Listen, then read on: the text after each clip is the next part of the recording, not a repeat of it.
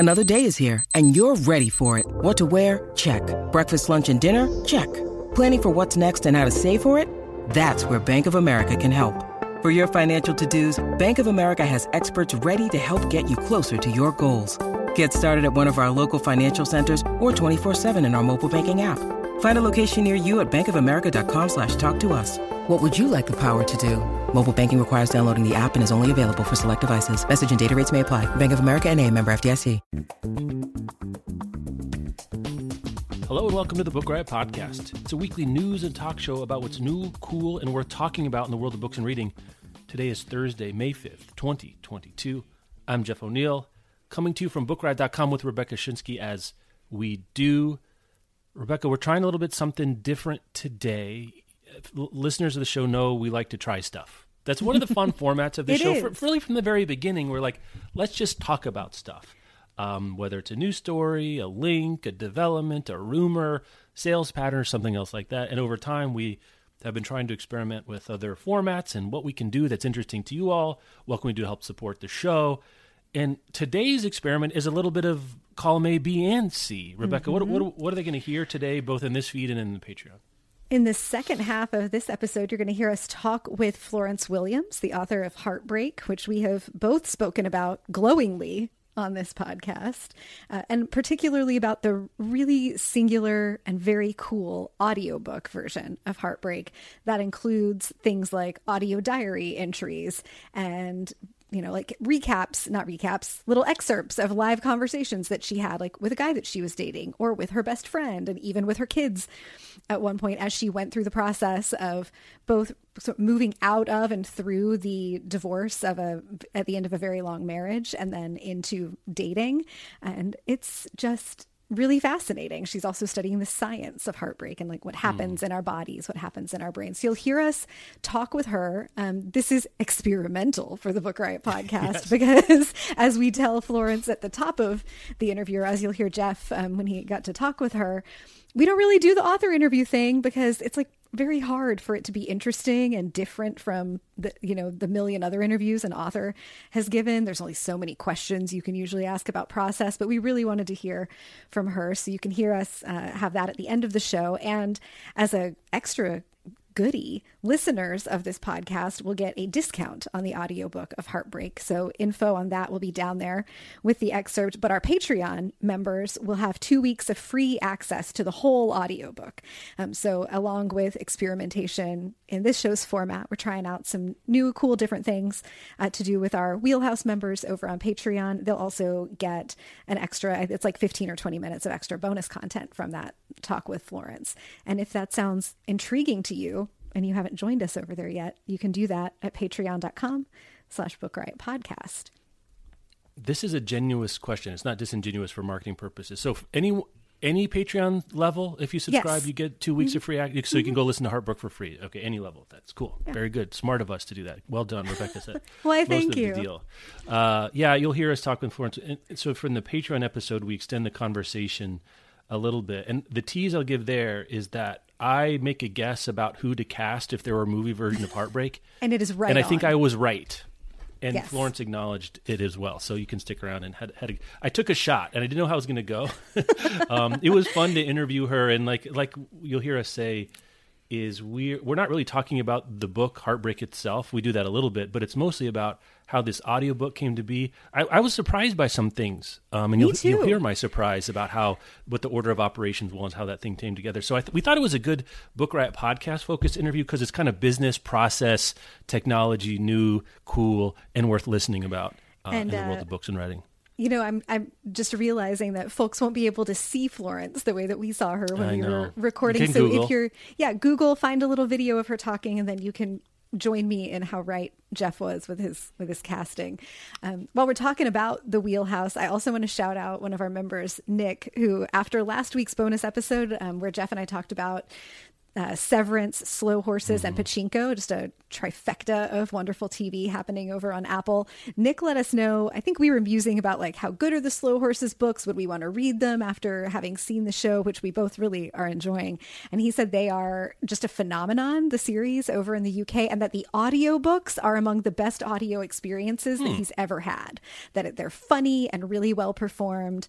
I think I'm going to be trying that out. Bob and I have a road trip coming up, and this sits like in a very nice shared wheelhouse for us. But we're leading into that season of good, you need a road trip and travel audio material on Slow Horses, which, if you're unfamiliar, is about the group of MI5 spies that like have not, they're not put all the way out to pasture, but it's like they're in detention for doing something bad. One of them is just annoying, and they're in a building called Slough House, so they've been called the Slow Horses. But they're up to stuff. They're shenanigans. So I'm going to check out those audiobooks, and I thought we'd share that tip with our whole listenership here.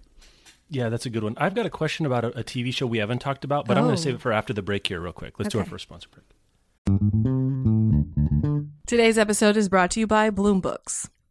Taming Seven is an epic and unforgettable love story in the international best-selling and TikTok phenomenon The Boys of Tommen series from Chloe Walsh. So Tommen's cheekiest lad, Jared Gibbsy Gibson, has always been a comedian, but inside he is haunted by events of the past, and he uses humor to cope, hiding his true self from the world. Then you have Claire Biggs, who is the epitome of sunshine. She's always loved Gibbsy, her brother's friend and her favorite neighbor. She also has always seen a side to him that no one else seems to notice, and she becomes determined to tame her wild at heart childhood best friend. So The Boys of Tommen series is an internationally best-selling YA romance series that has taken TikTok by storm. It's perfect for readers looking for new adult / crossover romance, dual point of views, friends to lovers, marathon-worthy TikTok books, and angsty tearjerkers. Taming Seven is published today, and it's the 5th book in the series, so make sure to check it out. And thanks again to Bloom Books for sponsoring this episode. Today's episode is brought to you by Penguin Young Readers. So this book I'm about to tell you about is giving Five Worlds meets Spirited Away realness. It's about a girl fighting her way back home after getting trapped in the spirit world. It follows Anzu, who has moved to a new town during Oban, a time for families to remember and celebrate their ancestors. And ever since her Aoba-chan died, Oban has lost its magic. She doesn't feel much like celebrating anymore. So while avoiding holiday festivities, Anzu spots a stray dog down the street, a dog that seems to be staring right at her. So when she chases it, she slips and falls down a bridge, losing consciousness, and when she awakes, she's in the Shinto underworld known as Yomi. The stray dog, she finds out, is actually the gatekeeper of Yomi, and he warns her to return to the human realm before it's too late. Like I said, Miyazaki realness. I'm super excited for this, so make sure to pick up Anzu in the Realm of Darkness by Mai K. Nguyen. And thanks again to Penguin Young Readers for sponsoring this episode. Is Julia on HBO Max on your radar at all, Rebecca? Do you know that it exists? Have you seen it? Have you thought about it? I know that it exists. That's as far as it's going to go for me. I think I just missed the Julia Childs entertainment industrial complex. Like Julie and Julia wasn't a thing that I read or watched. I loved the concept of Julia Childs and what she contributed to food and cooking, but it's just not. I don't know. Are you here to convert me? That makes sense to me. I'm interested. So I guess I'm more of a fan of the Julia Child phenomenon than Julia Child herself, just because it's a billion years ago. Like I wasn't watching public television in the mid-'60s. I know I'm old, but I wasn't. Not that old. I wasn't hanging out in Boston to watch black and white instructionals about how to make sweetbreads or coq au vin or something like that. But I did watch Julie and Julia. And of course, I thought the best part of that show, boy, what if that was, we don't see that. We thought there was going to be a lot more of blogs to movies. That's right? Because remember, that's like Amy Adams plays a food blogger whose blog goes viral for doing every recipe in the art of French cooking, and then interleaved with the story of Julia Child becoming really up to the point where she becomes famous. What Julia, the show on HBO Max, does is the cookbook's done. Right, she's already been to Cordon Bleu, and it's her trying to get the TV show off the ground. So, couple things to say about it. I would be interested if you were interested. I don't know that it's a home run. I think the parts I like about it, you also might like about it. So there's a couple things. One is there is process stuff about how they made public television in the 60s. That's fascinating. Okay, that is interesting. Julia Child essentially bankrolled her own pilot episode so that they'd say yes to it. And they couldn't afford staff, so she just had her friends like be production assistants, and they're like crouching behind the cupboards while she's filming and like handing her the spatula or something like that. So there's that element of interesting to it too. I think the lead performance is really good. It is you have to do a Julia Child thing to do it, but Meryl Streep's performance is, as much as I love Meryl Streep, there's a version of her that's a little like over the top. Like she's having fun, and it becomes about Meryl Streep doing someone rather than that performance being the star of the show. I don't know this woman. I'm not even going to say her name because I'll probably mispronounce it, and it doesn't even matter. It's almost better that you don't know who she is. Her performance is really good. But the secondary characters, I'm like, it's like David Hyde Pierce. I love David Hyde Pierce. Bebe Neuwirth. I'm into Bebe Neuwirth. And then, so not only that, but the reason that it's like adjacent to the show is it's also connected to some literary publishing stuff because Judith Jones, who is Julia Child's editor, was John Updike's editor. Okay. And John Updike as a character shows up for an episode. And Judith Jones' boss at Knopf was Blanche Knopf, who was one of the signal literary agents and editors of the mid-20th century, played by Judith Light, doing Judith Light things as Blanche Knopf, which is incredible. And Gloria Friedman shows up, and Mr. Rogers shows up, and all these like luminaries that were sort of around at the time in this milieu show up. And I'm not sure it's good, but I'm enjoying it. Okay. And the production value is fantastic. I mean, it looks like you're in Boston in 1964, and you get some stuff of like, you know, food TV is so ingrained now that this idea that food TV wouldn't work and all this resistance at the beginning, like, this is the dumbest thing I've ever heard, but no one had done it before. And they were inventing camera shots of like, how do you show what's going on in the bowl she's stirring? Because the camera's too big. You can't put it there because it's going to be in her face. And so they set up these mirrors and stuff. Like, I don't know. Okay. That's interesting. It's worth a couple episodes to see if you're into it. It sounds I like would say. Maybe something I'll put on, like download a couple before a long flight or something this summer.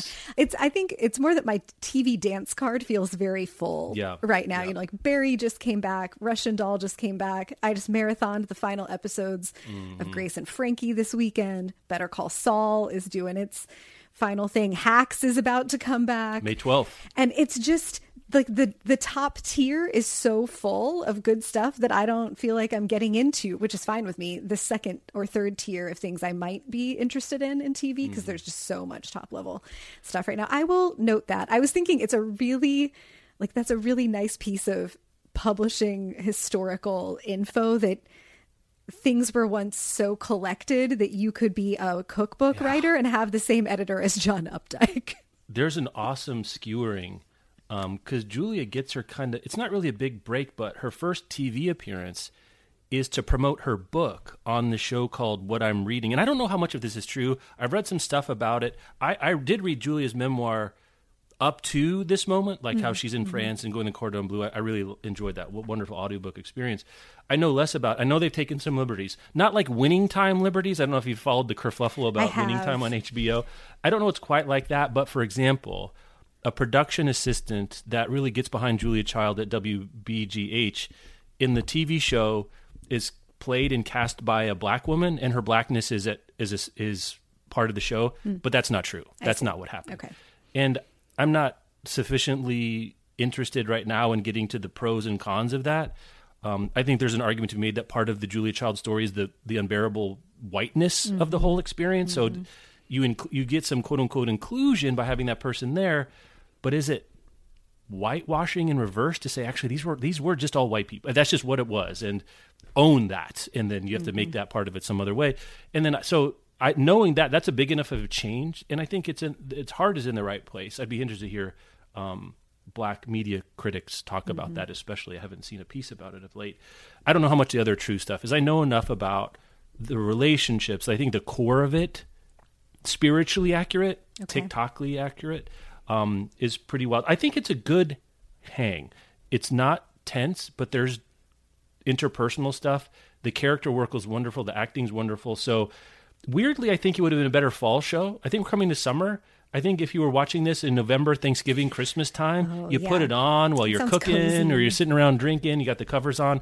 It's a warm hang with a little bit of juice to it, but it's pretty good. So vaguely literary. I didn't know about the literary stuff at all. I hadn't put it together at all. And I don't know how much this was an excuse to have Judith Life bring the heat and be a snob about cookbooks, which is both not right, but also I was kind of here to watch that happen at the same time. Wonderful. Anyway, that's Julia. I think it's not over yet, but we're 6 or 7 episodes into it. I thought it was pretty cool. So there you go. Other follow-up, listener feedback.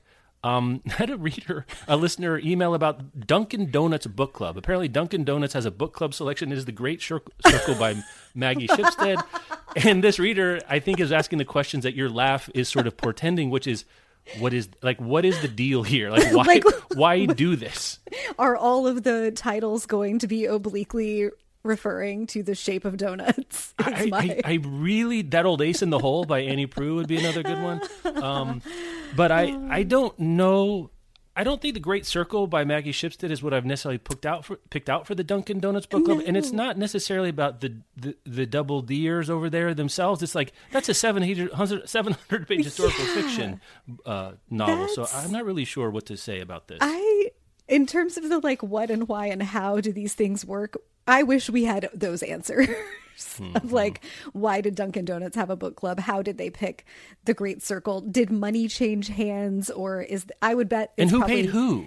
Yeah, I would guess this is probably corporate co-branding, if anything, we will put The Great Circle in stores and you will talk about Dunkin' Donuts. This looks to me like a publicity move rather than paid marketing placement, although props to whoever thought of making it The Great Circle. That is really funny.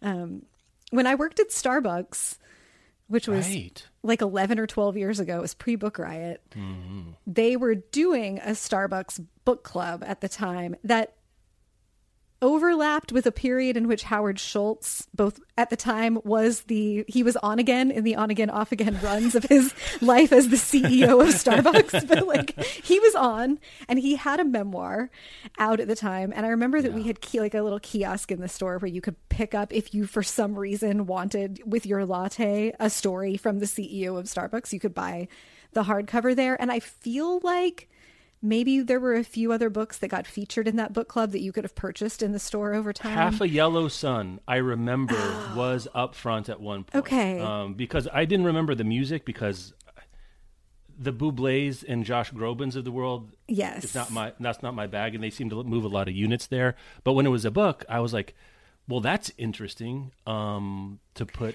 on there. And I don't know what the deal would be with that. I don't remember selling very many. If my idiosyncratic experience was any indicator, they were not moving units in a meaningful way. Although I guess there are so many Starbucks locations that even if you sell 2 copies in the month that it's the featured title, that's a not insignificant number of books, but it's no TikTok.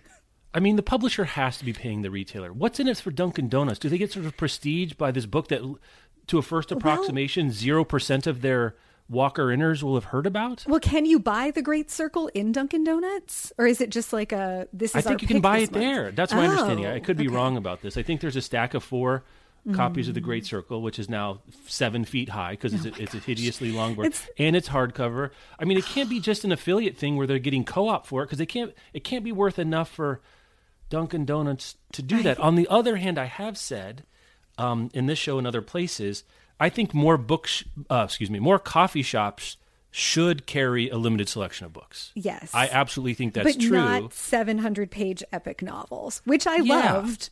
Right. But no shouts. Right. Yeah. The Starbuckses of the world, Dunkin' Donuts, this is the place where you put your new Malcolm Gladwell. It's the place where you drop a Michael Lewis. It's the place where you put in a nice, short, funny memoir.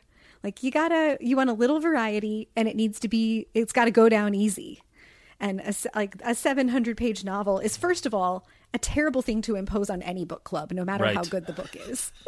Nobody's coming to your house on that Wednesday night having actually finished that thing. I made it through it's like the Great Arc at that point. You made it through 40% of the radius there. Yeah, I have questions. I wonder. I think that's an interesting, maybe a party game for a future episode where we match make coffee chain brands to the book they should pick. I will make a note of this for our brainstorming document. But the local highbrow chain, I think that you're not going to work with individual independent coffee shops. There's just too many. But there are certain chains, Starbucks, Dunkin' Donuts, those are obvious ones. But here in Portland, for example, and I think it's other places too, Stumptown is the fancy coffee place. And Sally Rooney. You're on it, right? Such a fun age, those kinds of things which are cross literary fiction, commercial cross. I think Great Circle is too literary for this. For Dunkin' Donuts, I'm going down market. And again, please don't email me. This is not about snobbery. This is just terms of art. You're going more towards the center of commercial fiction. And that could be any number of things. That's crawdads. That's what crawdads is made to do. That's what has caught this. Dunkin' Donuts are in suburbs, and that's a different kind of reader. Maybe now you put the book talk stuff out there. Get in the people's way that they're we're going to talk about book talk here in a second, and some interesting preliminary audience survey data that I don't want to say now because it will then, if you haven't taken the survey yet, it might influence it. But people have heard of these books in a way that, get in their way, make it easier for them to buy it. I certainly, when I go buy my coffee, I'd be interested to see, you don't have to become a bookstore, but pick 5, 10. That's almost a better, more interesting service to do there. But right now, nothing's really selling well enough. I'm just looking at the front list of things that are maybe the Lincoln Highway, Sure. Dunkin' Donuts. You get moms and dads a little bit there. It's also very long, though. It's I didn't realize that was super long. It's like 500 pages in that regard. You can look at what's selling in paperback. The 7.5. The Taylor Jenkins Reid's debut novel. I think that this is the first thing about the coffee shop book club is that unless it's the Stumptown, like Blue Bottle snobby level, they got to be paperbacks. It has to be paperbacks. Oh, so great point. You got to go. It's like we're talking Evelyn Hugo is happening there. Yep, that's right. You could do. Circe. You could do the Madeline Miller duology of Circe and Song of Achilles. I think that's maybe. That'd be a wonderful one there too. So long story short, interesting. I don't know. We don't have any. The long story is we don't know, and we're as interested in you are.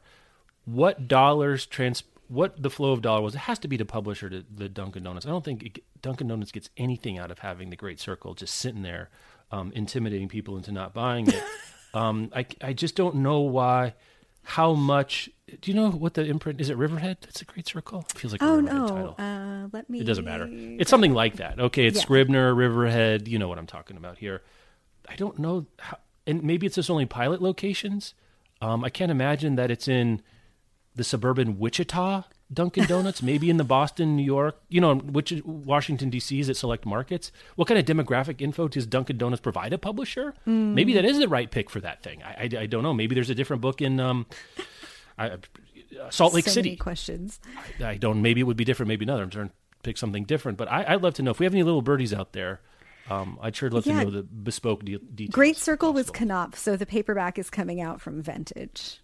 For Vintage, okay, yeah, Knopf. Right. Speaking of Blanche Knopf herself, hugely influential, and the Knopf. The brows are high over there. Yeah, that is true. Let's see. We'll do a break between the end of our discussion before Florence. So that takes us right into our continued efforts to not embarrass ourselves talking about book talk. But this time, we don't have to talk like we're fluent in the language of book talk, which we're not. We can look at numbers. Which we love. And this was in Publisher's Lunch by way of NPD, which owns BookScan. And there's several assumptions here I'm not sure about, and we can maybe interrogate those at the end a little bit. But taking them at their word, what NPD has done is tried to look at how much and what is the shape of book talk sales. Is it replacing? Are these sales that would have happened for different titles and the same number of units would have been sold? Or is it additive, or what exactly is what exactly is happening and how much? I will say this: we don't want to name names, and these are the kind of conversations where people don't know. Their expectation is not that they're going to be talked about publicly. But Rebecca, I was telling Michelle yesterday that everyone in publishing is talking about TikTok, and everyone is doing a shruggery emoji. But we've got to think about this a little bit. And everyone is trying to figure this out. There is no Yoda somewhere that knows what they're doing about this at this point. Nope. Is that fair? That's absolutely fair. Yeah. Yes. So I think for us and everyone else saying these numbers, I thought these were fantastically interesting. And it's very rare that I cut and paste a whole document, including images, into our agenda. But I did that, so we have them here. The top line here is yes, they are additive. And B, that you're seeing the same books is showing up in sales in a way that's pretty startling. I think the number, so that's the top line, right? And that in terms of total adult fiction, 73% of 2022's growth year to date over 2021 was NBT Bookscan is attributing to Book Talk popular authors, as opposed to 12% in 2021. So it's a factor of six, closer to 6x year over year in terms of Book Talk's influence on authors. And when I'm using Colleen Hoover example, it's not a joke, Rebecca. It's not at all. I think that it's not a joke. Why don't we walk? What's your takeaway from the actual names that we see here in the scale? Yeah. So Colleen Hoover, according to Bookscan, accounts by herself for 14% of the 2022 growth in fiction sales. I think that's not growth. That's total. I think that's total sales. Share of Book Talk sales. Oh, yes, you're right. That's unit right. sales. Yes, Sorry, yes. It matters just enough to. Yeah, no, you're right. It's the share of sales. Yeah. And that share of, there's also a look at share of growth, but not by the particular authors. Confusing. Yeah. So Colleen Hoover accounts for 14% of the book sales that they can attribute to Book Talk. That is the highest. And it's double the next highest, which is Leigh Bardugo, accounts for about 7%, followed by Madeline Miller, Emily Henry, and our favorite debut novelist, Taylor Jenkins Reid. Are we ever going to get tired of that? I'm not sure. I'm not. I don't care. And each of those accounts for 4%. So those top 5 authors are bringing in more than 30% of all the book sales attributable to Book Talk.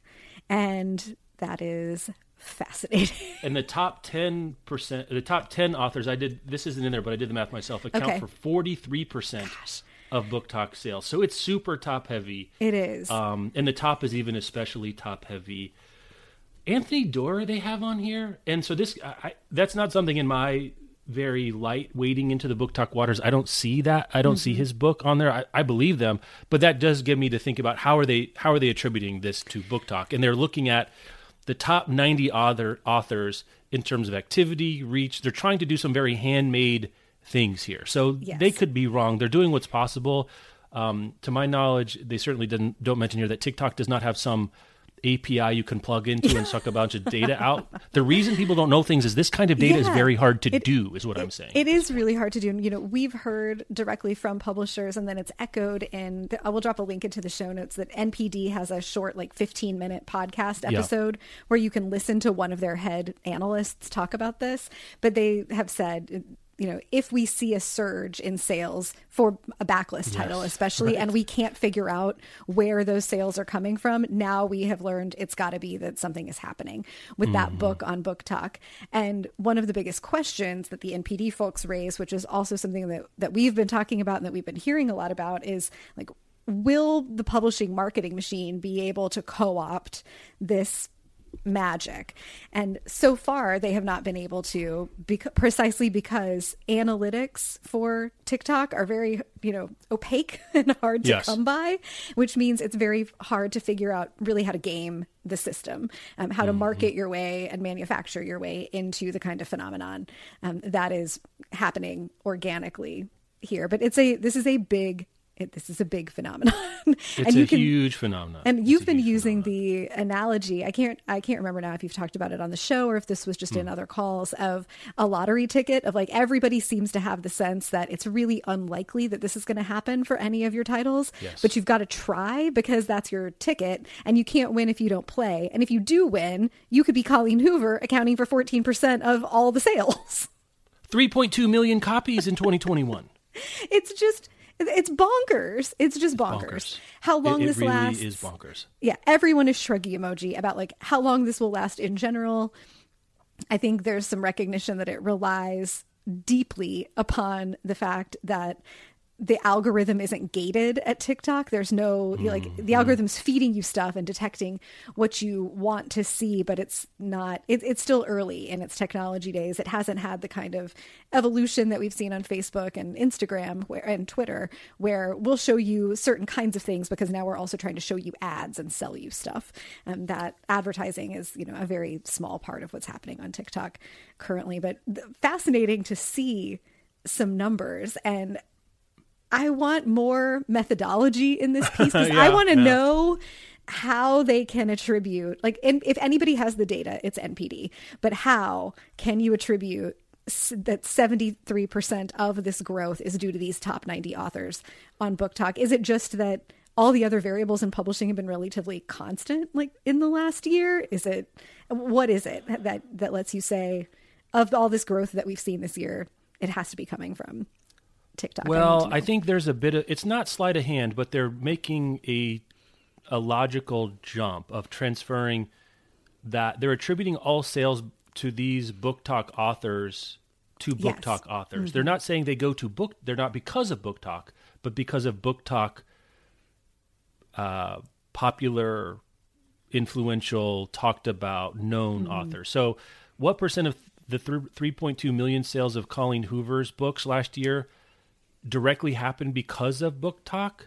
They're not trying to make an implied argument about that. And that's why I'm looking at, like, Leigh Bardugo. Well, Shadow and Bone came out at the end of 2020. People have been picking that up. So maybe there's some there. The Madeline Miller one, that one seems easy to me. Like, that's all over the place, and there's not a lot of, Circe's a few years old now. V. Schwab is popular. She's got new books coming out. Alex Michaelides, that book has been popular since before TikTok, The Silent Patient. So I think some of these, you can't attribute all of them, but I think the general schema is right, is that this is as top-heavy, if not more so, than it seems. Yeah, I think that's right. And even just in those top 5, beyond Hoover, Bardugo, and Miller, Emily Henry, just super popular, well-marketed everywhere. And we know that Taylor Jenkins Reid is also popular and well-marketed. So how much of it is actually the being on BookTok, and how much of it is that you are popular and you're on BookTok? I think that's the Venn diagram that's working. And the size of just general popularity influence versus the impact that BookTok has had. You probably can't argue that BookTok is responsible for a lot of those Colleen Hoover sales.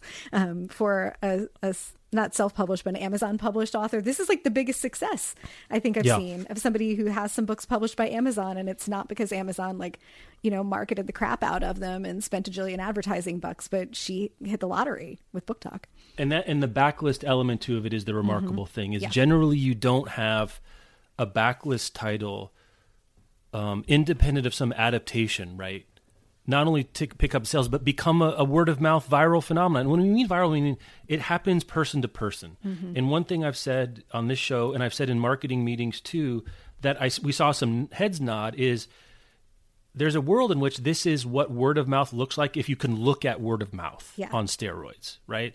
So if the Da Vinci Code came out today, would it go crazy on TikTok and sell a bunch of copies? Maybe, maybe not. Without TikTok, does Colleen Hoover go crazy?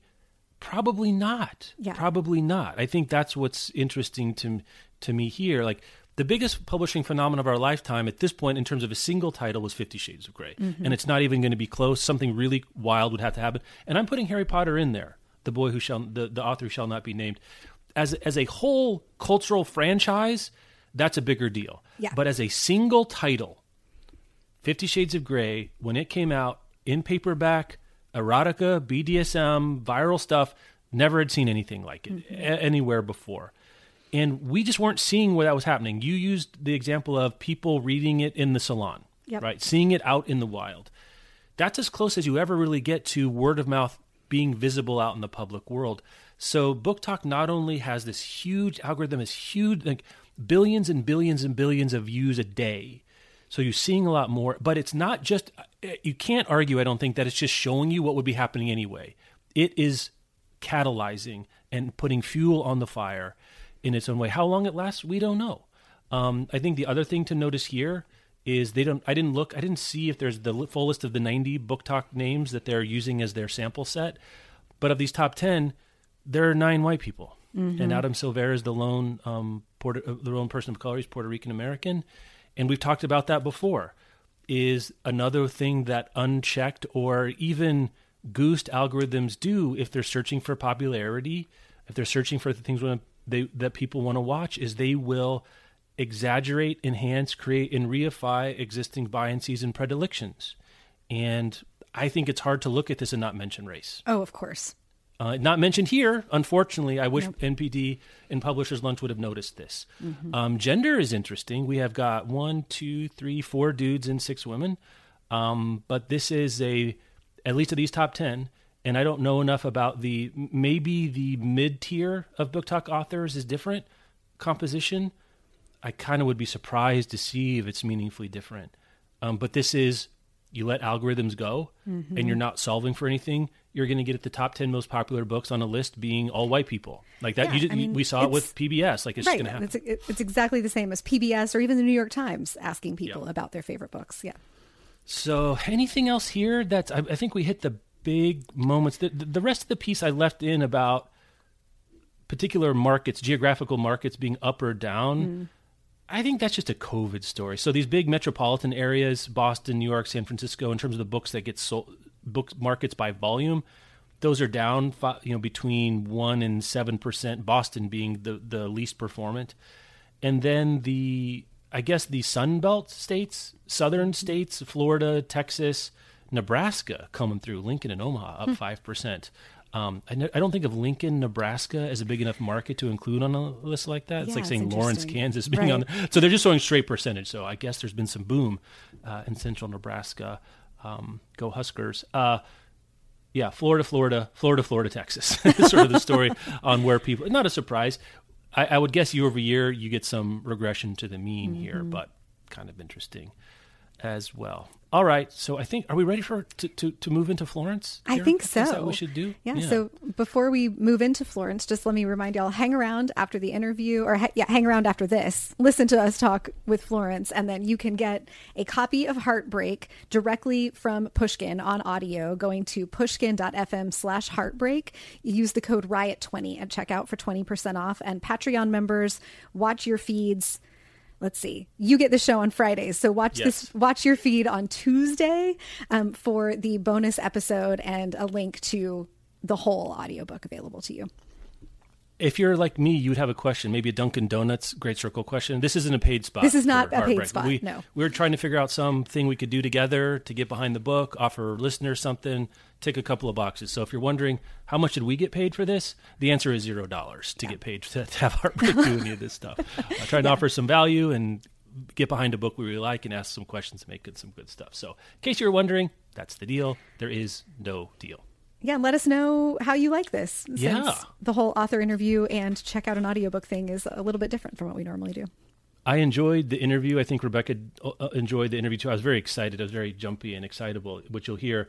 And we said after we did the interviews, like, I forget how fun it can be to do author interviews. This reminds me of the old Reading Lives days or doing interviews for Annotated. But I don't think about it often enough to keep my antenna open for what would be good fits for our show. So if you've got an idea, we're like, we could do more of these, but it doesn't really work for even books that we really like. I'm trying to think of a good example. Like, even if we had Kylie Reed to talk about Such a Fun Age, it would be more of a standard author interview. Well, there's nothing wrong with that, but you can get that other places. But if there's certain kinds of interviews with authors or people in the biz that occurs to you after hearing what we do with Florence, for good or for ill, maybe please don't do this again, you dummy. That's also hurtful but useful feedback if that's a thing. I want to keep my antenna open up a little bit to see. Maybe this is the exception that proves the rule. That's always a possibility. But at least consider that there's other ideas. And, I was thinking, I wished that I had saved the video or done some screenshots, because we did some divide and conquer. So you'll hear Jeff did the mouth words interview part with Florence, and I was running the tech side. But we were all in video together, and I was we could see each other's faces. So I was watching them talk and making big Muppet faces in reaction to things. Yes. Or I move on video. I take my glasses on and off and put my hand on my face. I'm back and forward. I'm all over the place. The idea of this this podcast being on video every week is horrifying to me for just the amount of like gesturing and messing with my hair. Yeah, that's not acceptable. No. The video is not, please don't ask for the video. No, that's not happening. I mean, we did video the Lonesome Dove read along. I guess we could use the video for that. That's our top tier Patreon membership at $10,000 per month. $10,000 per month, yeah. And it's an ongoing. It'll be right. It's never ending. It's just Lonesome Dove forever. Anyway, pushkin.fm/heartbreak, code riot20 for 20% off. Yeah, stick around. Quick sponsor break, and then we get right into Florence. Rebecca, we'll talk to you. We're a little out of joint, so I'm not sure when the next time you'll hear us talk and when we will have said those words, but you and I will be talking at various points into the future.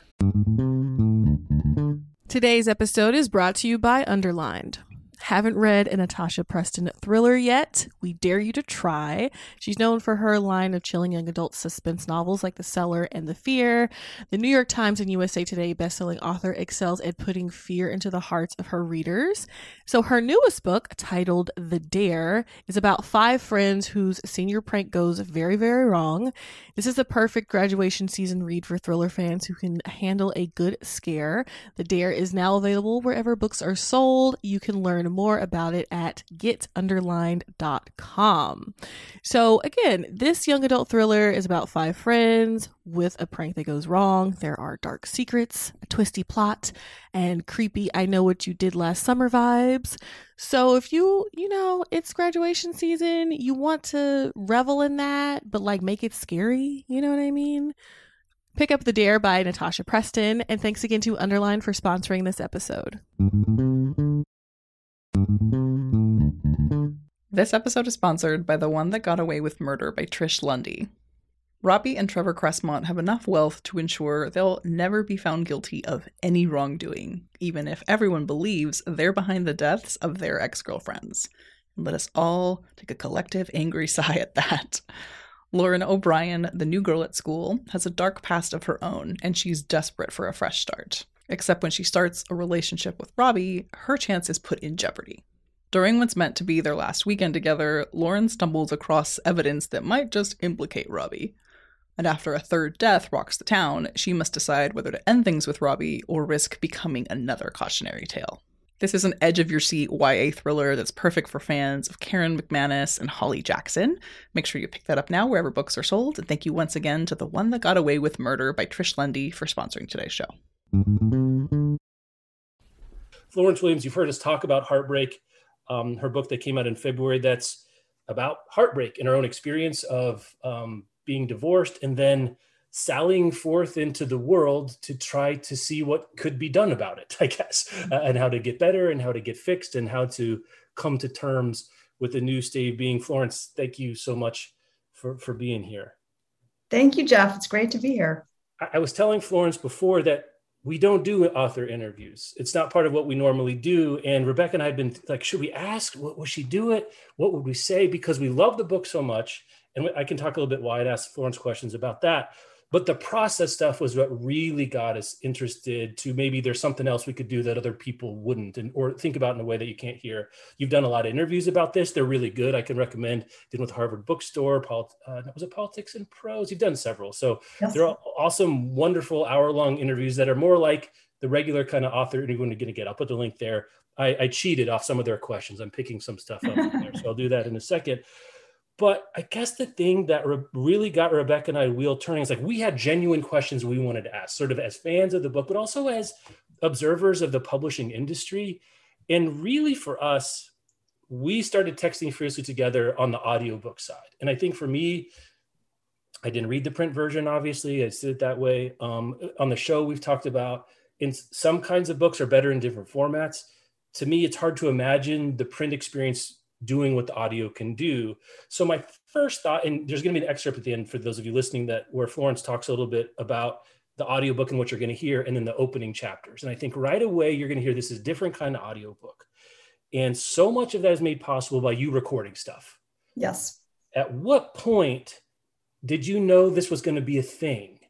And was a book the thing, a print book, or like how did this come to be a thing where you then started collecting things that were going to be the thing? Like how did you start picking the berries and putting in the basket? And did you know what kind of pie you were going to make out of it? Yeah, thank you. Those are all great questions. Sorry, I just got a cling there. Yes. Awesome. Thank you so much. And, honestly, Jeff, just thanks for having me on to talk about this, because I am stoked about the audiobook. I'm really proud of it. You should be. Yes, great. I think we made something really original and different. And, I was kind of riveted by the process. And I'm just really happy to be here to talk about it. Great. So, this was my third book. And with the first two books, I ended up making podcast products that followed the book. Mm-hmm. And in those cases, they were both Audible originals. And I worked with a really brilliant producer. I hadn't done a lot of audio before.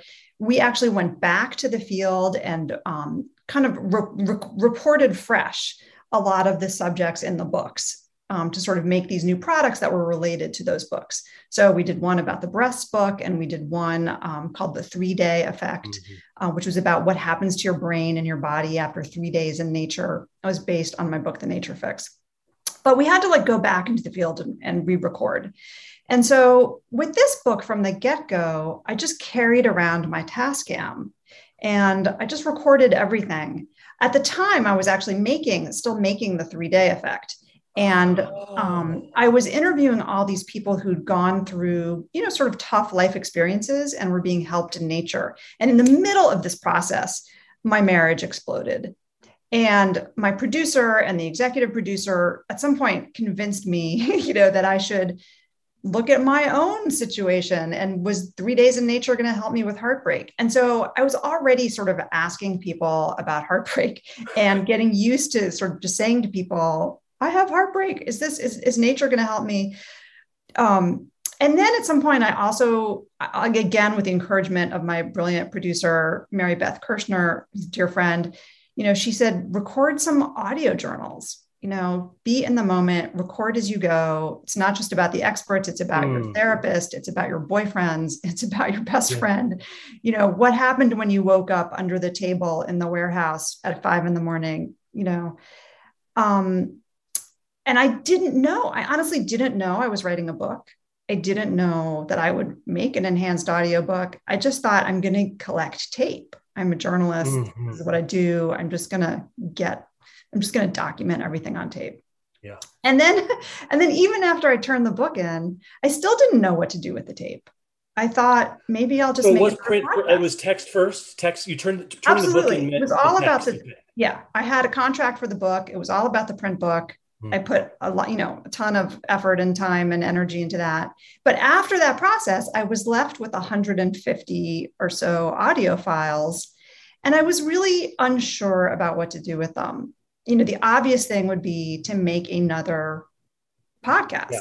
Run that process back again. Yeah, exactly. But I kind of felt like I've already done that. I've already sort of told the story.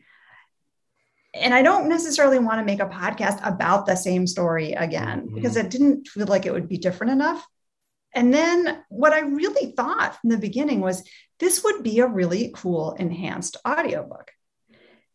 But I didn't totally know if anyone was doing that or what that meant. It just felt like the material cried out for enhancing the actual book. And why? Can you say why it cried out? Because I want to say why I thought it cried out. But what did you hear and see and feel in it that cried out audiobook or somehow an enhanced experience? Was there a moment? Was there a clip? I mean, what were you feeling sad that you weren't going to get to put out in the world in its raw form?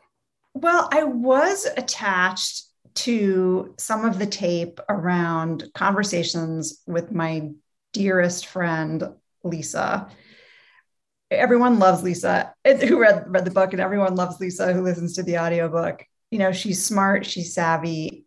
There was just a rawness, right, to the quality of those conversations. There was a rawness and an authenticity, I think, to the conversations with my therapist. I had this tape of one of the sort of crazy guys I dated, and I had his permission to use the tape. But I'd already told the story in the book. Yeah. So it just seemed like the audio wanted to support the book rather than being something else. And I remember I had this moment after I turned the book in where I woke up at 3 a.m. and I was like, God damn it, this wants to be an enhanced audiobook. It just does. But nobody understood how to make that. I felt like my agent didn't, my publisher didn't. They had already tried to sell audiobook rights, to Pushkin, which was like the one place I knew that was doing enhanced audiobooks. Pushkin turned it down because they thought, well, we haven't been working with this writer. She doesn't have any tape. And so that was their word for a couple of months. And finally, I texted my agent and I was like, whatever happened with the Pushkin offer? And they said, oh, yeah, they don't think you have enough tape. And I said, wait, no, I have 150 files. No, I have tons of tape. So then I had to sort of rewind that whole pitch process and interject myself into it. Wow. Okay. Because now Rebecca, I'll tell the story that Rebecca and I thought that maybe it was audiobook first. I mean, the Pushkin's absolutely the right place to go. No one's doing what they do. I think, frankly, again, I don't know. We can talk more about how much work went into it. Like once you had the idea and like the agreement, like what all that looked like. And there's so many books that it's impossible for everyone, but it's a radically different experience. I mean, the intimacy, and some of it is the personal stuff. Like when you have audio of someone that's close to the writer crying, you have to put that in audio. Like you have to do it. Like we get choked up listening to people just narrating them getting choked up. Like it's just a completely different experience. And like some of it is that it's relatable, right? Where it's your friends or intimate family members who are having the girl talk or the brother talk or the kind of talk we're used to. It feels like they've got a Cosmo in their hand and you're talking over a bar. Like you can hear and feel that in a way that print just can't capture. Print is wonderful. It does many things well, but if you have that, translating that into text, there's so much data, so much stuff is getting lost in the process. So then Pushkin says, you're like, oh, wait a minute. If it's tape you need, you've got tape. Right. And so do you then take the book as the script? Like, I don't even know how different the book is from the audiobooks. Like, are the words the same or is there any change at all? Oh, yeah. I mean, so that's interesting. You said, you thought maybe it started as an audiobook, and that's normally how Pushkin does it. So, they'll work with an author from the get-go to give them the tape recorders and produce the tape and tell them where to get tape. And I did it a little bit backwards. I mean, I collected the tape on my own. And then I threw it all, in front of them after the book, was already written. So it involved, well, first I had to convince them that I had decent tape. So I had to compile, I compiled sort of like a select, like a sort of a dazzle reel of audio selects. I put everything into Script, which is this kind of software. I use it. Yeah. I know it. Yes. Awesome. So it provides a transcript and you can actually listen kind of in real time when you're reading it. So I made this big selects tape and they, they, to their credit, they were willing to go for this. And we had a really tight time frame because we'd already lost months on, the first time they said no. And then, yes, so it has to be rewritten because you have to write in and out of the tape. Yes. You have to be able to say, for example, why the audio tape with my therapist is so bad, right? And it's because she was in a car. And so I have to say, oh, I caught her in her car, so that the listener will sort of understand why the tape is so bad. I don't think you need that anymore, but that's an interesting note that they gave you. I think I'm curious. Yeah, I mean, it depends, but it's just slightly different the way and also the tape doesn't cut the way it cuts when you're writing it in print. Right. So, the sentence that you had in print may just cut really badly or sound terrible on the tape, or that you maybe you rustled your paper or something. So you have to use a slightly different clip. So, right. And then what was really cool is that I had this opportunity to bring in sort of bonus content. So I had these conversations that I thought were so intimate and great on tape. That just didn't make it into the actual print book. So then, of course, we had to convince my publisher, Norton, my print publisher, to let us change the book. And so everything had to go through legal again. Everything had to be vetted. I had to get permissions. So it was a little bit of reverse engineering. Yeah, that actually makes a ton of sense. That's the only, if the audio wasn't first, that's the only way I can imagine doing it. Because I know from the little bit we've done, from a produced audio book like experience, the best sentence in prose, they may cut off midstream or mid sentence, and then it goes and it sounds bad, and you've got to use something else that makes a ton of sense. I wrote down dazzle reel. So you sent dazzle reel to Pushkin. What was on the dazzle reel? I'm trying to get people to listen to the book without giving it away. It's a hard line. So what are the dazzle reels that they would look forward to in listening to the audiobook? What'd you do to wow Pushkin and say? Yeah, so the dazzle reel, there was a little bit of conversation of me with my best friend, Lisa, in which she says something like, you have no experience with men, you're going to have to just go for it. You're 50 years old and you've never been naked in front of everyone, there was like that. And then there was a conversation with my therapist, and then, snippet of a conversation, with boyfriend number one. There was, some scientists, obviously, there's a lot of science in the book, and I have some great tape from scientists comparing lonely people to mice, for example, who are isolated in a cage, for 3 days, and they go crazy after being isolated for 3 days. There was some interesting prairie vole research. These poor prairie voles are divorced in a lab where these mated prairie voles are separated, and they freak out when they're divorced. It's not just humans who get heartbroken. No. Voles get heartbroken too. And so I think it was really enticing and fun, and then, of course, I think Pushkin was also able to imagine, because they have so many really brilliant producers and sound engineers and even composers, they were able to kind of imagine how they might sound engineer some of this tape. Yeah, and for example, I had this, just to tell you something I'm really excited about, which is we have a chapter when I take psychedelics. And, a composer at Pushkin actually, created this really kind of psychedelic, soundscape for that chapter. So they are just able to do that kind of stuff. Yeah, you have to know what you're doing and then commit the resources to it, because there's various ways of producing the audiobooks. I just went to see if you had narrated an audiobook before. Your earlier ones, it looks like it was a standard deal where the audiobook was sold and you didn't have it.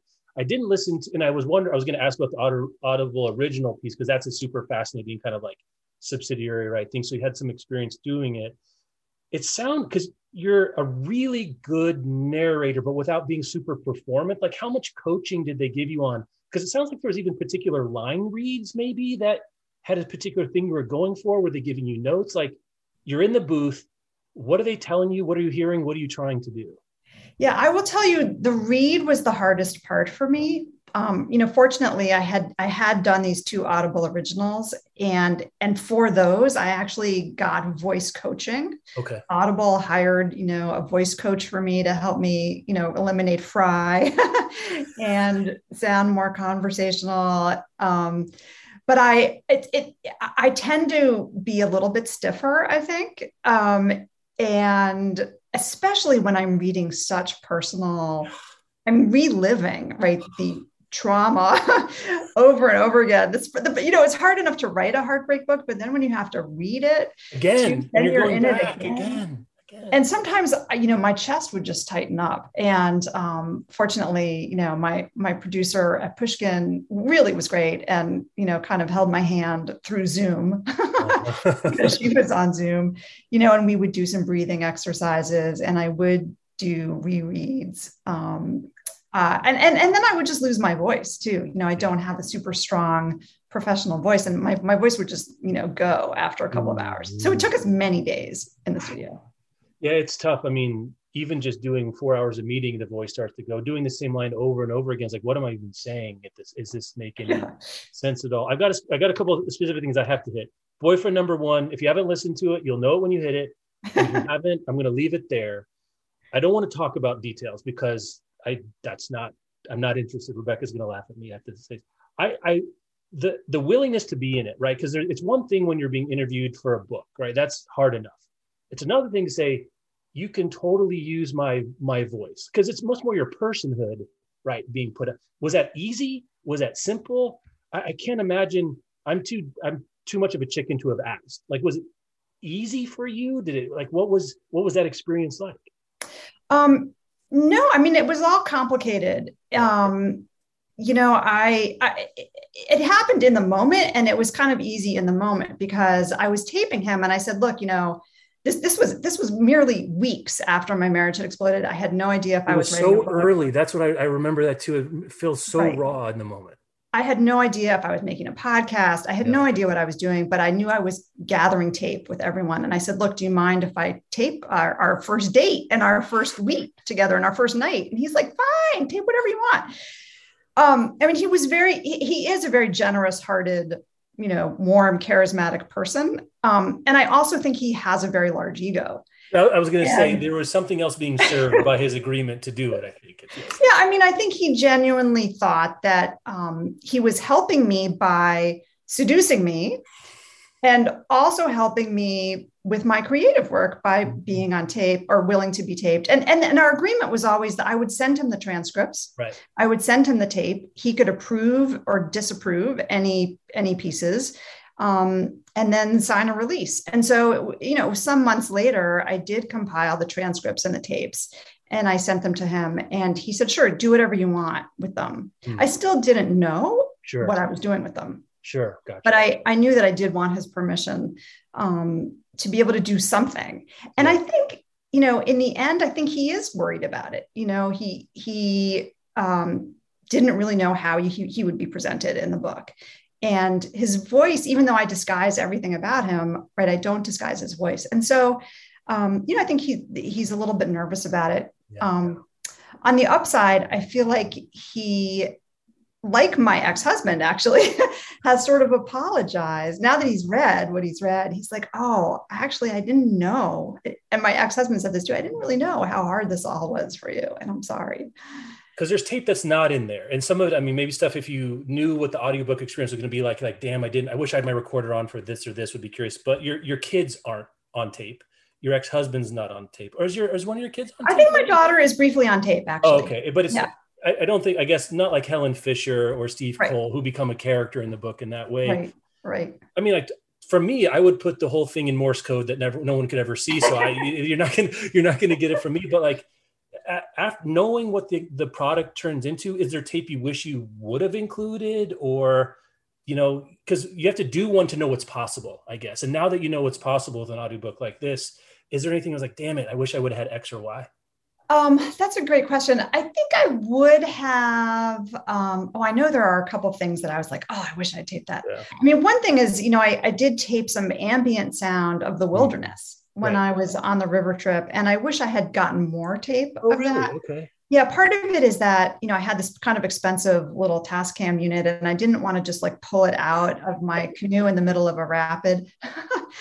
But I do wish I'd gotten maybe a little bit more ambient sound of that. Like, for example, there was this beaver. At one point, I had this encounter with a beaver who slaps the water. Oh, okay. I was like, what sound is a powerful beaver? moment. I don't know that. Yeah, slaps. And I was like, I wish I had that on tape. I don't want to take up too much of your time. The one thing I wanted to ask is, like, I'm sure people are asking about, what did your ex-husband think? I know all the stuff people ask, and there's other interviews for that, but like, outside of the questions people ask, what has the reaction been? I can only imagine that, as you say in the book, it's a banal tragedy. Everyone, or a lot of people, go through this and from various vectors. So everyone has a story, including the scientists and researchers you talk to, is a chance for them to talk about their personal experience too. It's like, what have people been coming? I mean, it's pandemics or whatever, but like, what has reader reaction been? What have you been found surprising or interesting about how people are talking to you about it? Well, it's such an intimate book. And I think people who read it feel a little bit emboldened to reach out and to want to be my friend and to share their stories and to invite me to have coffee or even to go on a date in some cases. Oh God, no, Florence, that's your follow-up book. It's better than Bumble. Just write a memoir. But it's been really sort of uniformly positive, and that people who have reached out to say thank you, because what I did was a little bit different from sort of the typical heartbreak treatment, and that I tried to kind of explain why it feels so crummy and why our bodies, register this physical pain, why people get sick. And so a lot of people have reached out to me saying, thank you. Now I understand, why I, had the heart attack, or why I couldn't get out of bed, or, various I think they just feel kind of understood, in a way. That idea of, we think of heartbreak because it's like even weirdly sort of physiological descriptor, but also not at the same time. Because as you say, it's like kind of your pancreas flooding your heart when you talk about the heart attack sort of element to it that doesn't look like other heart attacks. But we think of it as like a soul piece, not as a getting blood work done to see before and after. It's like, to my knowledge, I've never heard of that as being possible. And I think that's what's so exciting about this particular kind of genre, is like taking the personal, seeing what the science looks like, having the experience of trying MDMA or a therapy or whatever else it might be, and then seeing, does this work writ large? And then does it work for you? Because if it works for 78% of people, say, 22% of people ain't going to work for. Does that mean it doesn't work? Right. Well, yes and no, kind of. And then what do you do? Right. And just the sort of mind-blowing concept that our white blood cells listen for loneliness. It's such a radical concept, and fascinating and disturbing, because, our immune systems are paying attention to our social state. And that's why there's an urgency to understand what's happening and to get better as soon as you can, because your health is really implicated, and it has, these continued implications for years ahead. I've nerded enough about this. We're going to end the regular podcast part of this now. Thank you all so much for listening. I remember to stick around past your normal music outro. You're going to hear the segment from Heartbreak. If you haven't listened to it, I can make no better recommendation just to listen to the actual thing for a few minutes. You can hear that.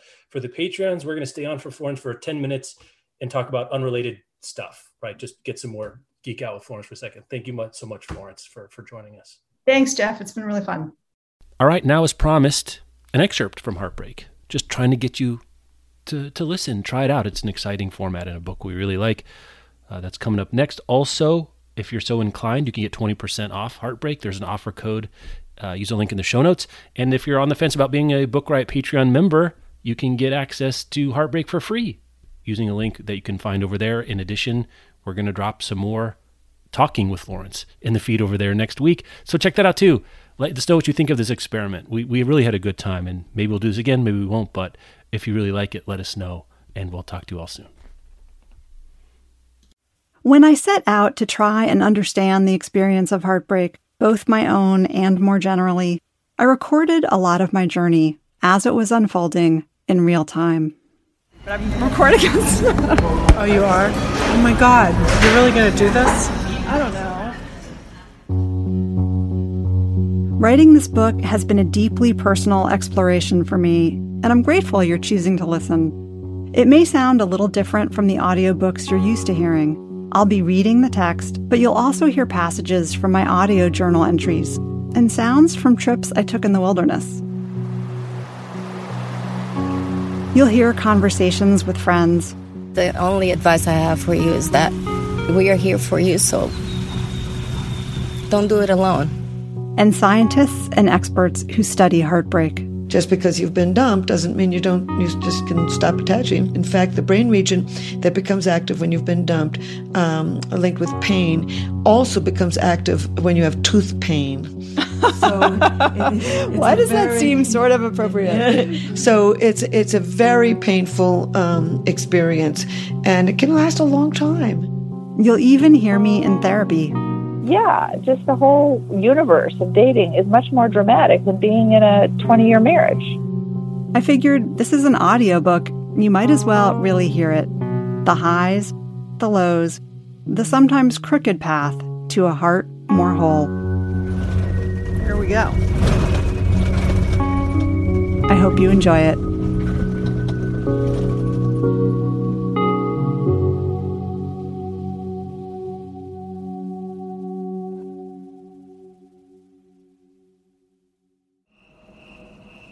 My biggest problem at the moment was the portable toilet.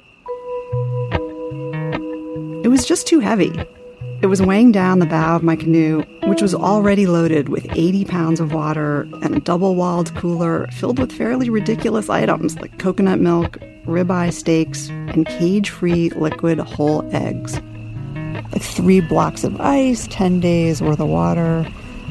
I have so much food. Like, why did I bring onions? That's me, night 1, alone on the river, making an audio diary. Or really more of an audio rant. Heavy food, huge cooler takes up 3/4 of the boat. I'd also brought a fetching beach parasol. It was just too much stuff. But the toilet seemed a particular rebuke.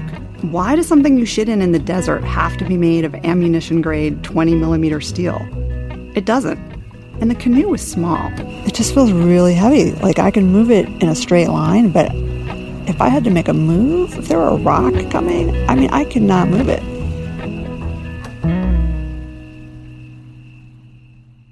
The ill-conceived toilet was just one of the many small and giant mistakes that led me to this moment, cursing alone in the wilderness.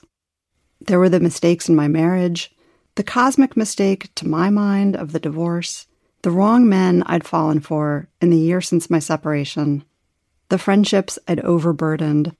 All of these were, yes, weighing me down. If I thought about the heavy shit metaphors too long, my head hurt.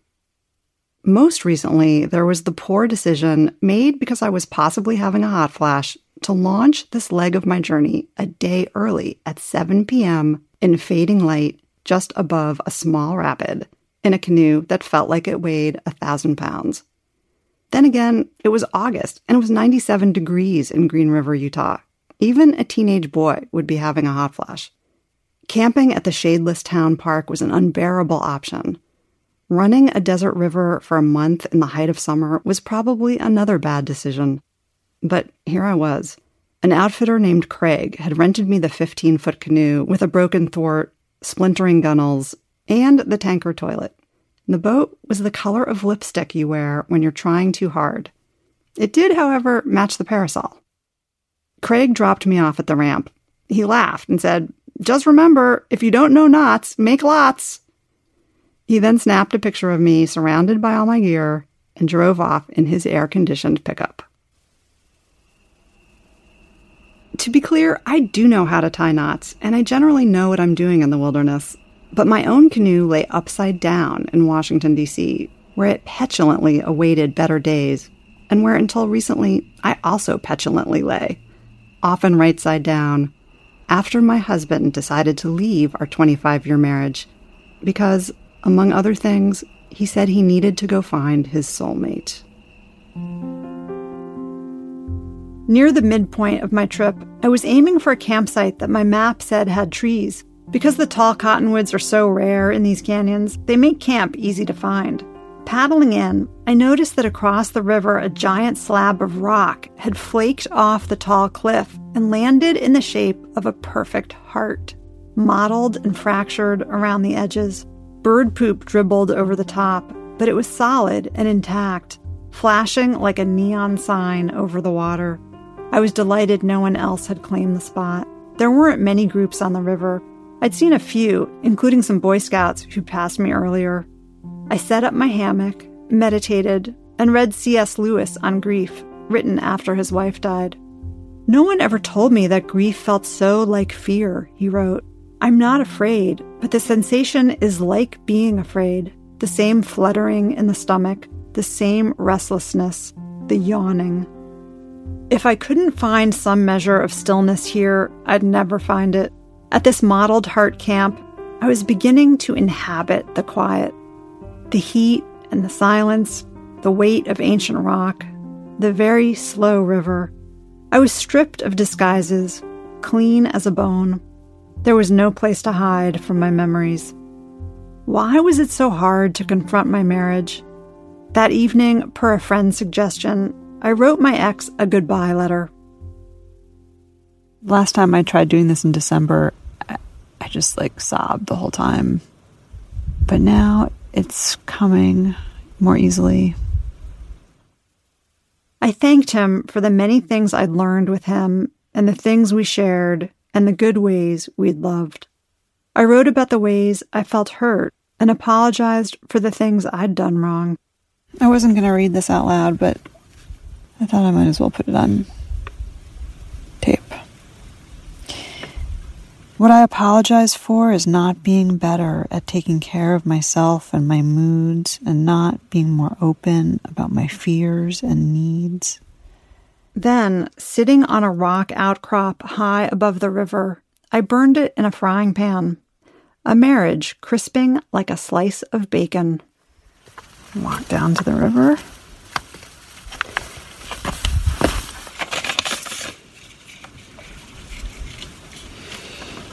Goodbye.